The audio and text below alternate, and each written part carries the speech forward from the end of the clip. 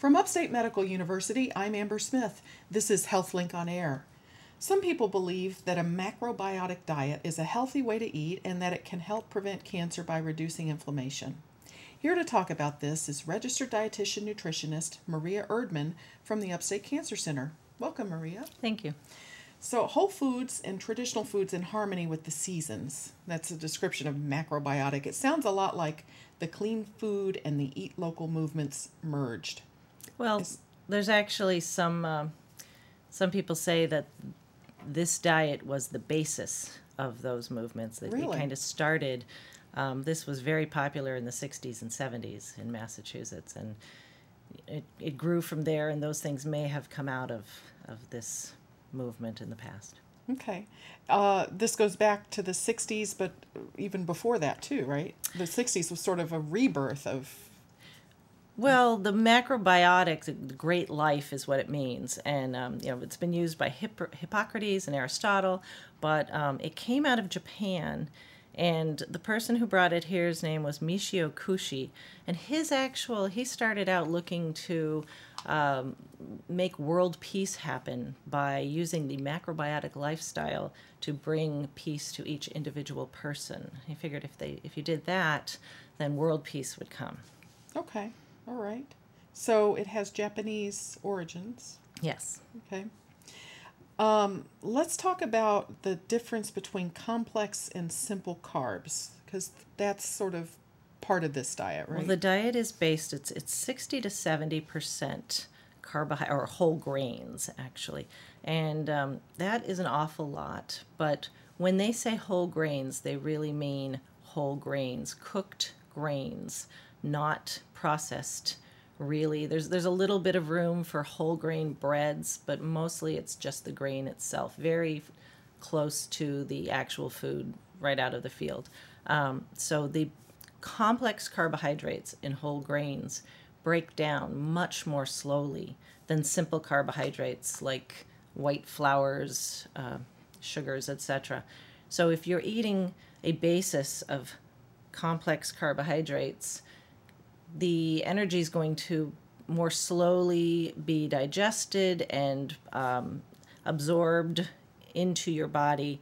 Therefore, your blood sugars won't go up, they won't spike, and then be brought down by insulin, which the release of insulin can release other things that cause inflammation.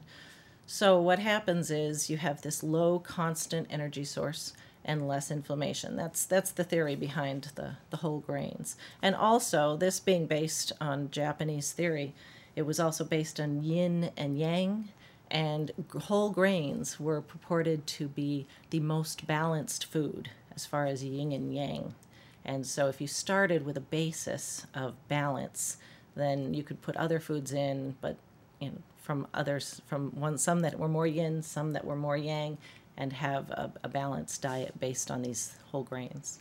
And whole grains are a healthy diet, though, right? Yes, whole grains are very good for you generally. But if that's all you eat, that's not complete. Correct. And there were some steps in the earlier versions of the macrobiotic diet. In some books, there's a 10th and final step that is just brown rice and water. And obviously that is not a complete diet. It would not sustain life. Okay. So tell me the difference between energy food and building food, because that's also talked about in here. Well, one of the ideas that was brought up in the macrobiotic diet, which was a book written by Kushi, it considered the Bible of the macrobiotic diet, is that you need more energy foods than building foods. And the idea here was that energy foods are these complex carbohydrates that our bodies use, can take and turn right into energy for immediate use, throughout the day. Whereas the building foods is what they call protein. So this diet is lower in protein than most Western diets. And their idea is that you only need as much protein as you actually need to replenish your protein stores in your body. Our muscles are made of protein, enzymes are made of protein, but they can be recycled in the body. So we don't need to eat all of the protein that we will use in the day. And extra protein when we ingest it, can be used for energy, but it takes more effort to break those proteins down for use as energy.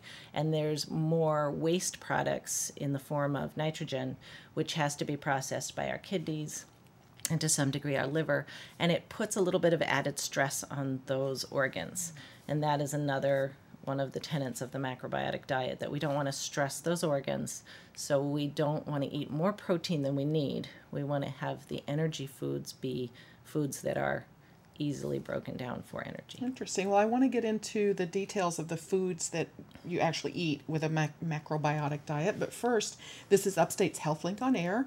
I'm your host, Amber Smith, talking with registered dietitian nutritionist Maria Erdman of the Upstate Cancer Center.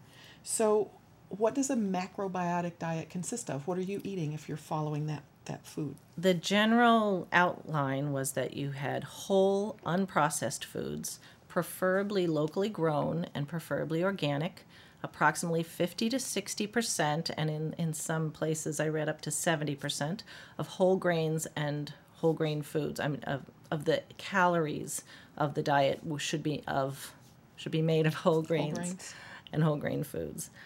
20 to 30% should be locally grown and or organic vegetables, and 5 to 10% beans and sea vegetables. And this harkens back to its Japanese beginning. So by sea vegetables, nori, which is a seaweed that's wrapped around sushi, and there are many other types of seaweed. 5 to 10% soups, and 5 to 10% beverages, fish, and desserts. And most of the desserts were things like fruits, or there's a sweet rice that was turned into a dessert also. So almost vegetarian. It is mostly vegetarian. There's also an allowance for white flesh fish.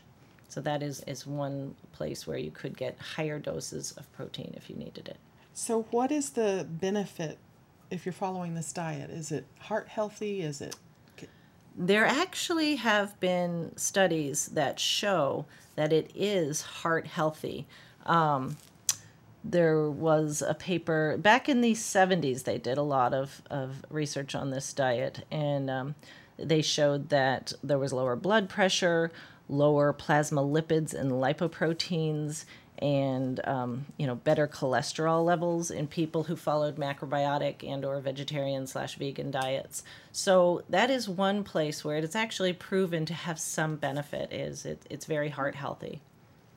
What about cancer fighting properties? Has that been looked at? There's no strong evidence at this point. And it's funny because Michio Kushi, the man who brought macrobiotics really out into the public's eye, his son became an epidemiologist trained at Yale.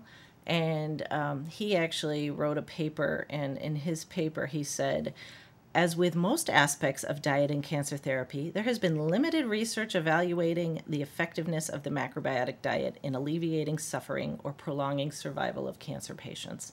So nutrition research is difficult to do anyway. You can't force people to eat certain things, and having cancer has its own issues, which makes it hard to necessarily stick with eating certain foods. So there hasn't been really enough evidence to show that this has been curative in any way.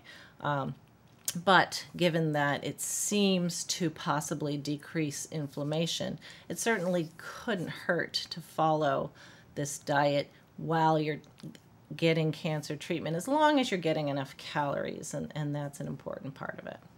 Does it, is there anything that says how it leaves you feeling? Does it help you relax? Does it give you more energy? Are there...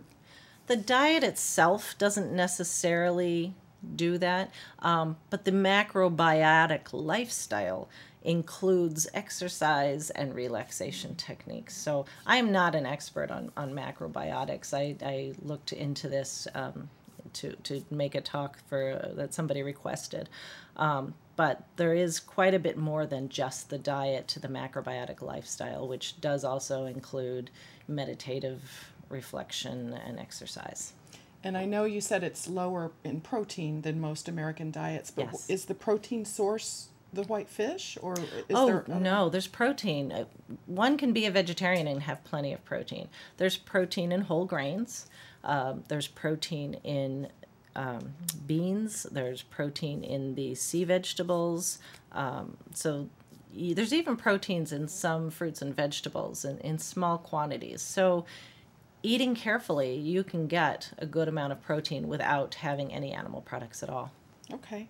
What about coffee? Are you allowed to have coffee on the Well, macrobiotic diet? the macrobiotic diet, the beverages were a little bit strange, and that's one place where people were worried about this diet. Is it says drink only when thirsty, so it's not heavy on the drinking of anything. But when you do drink, they have something called grain coffees.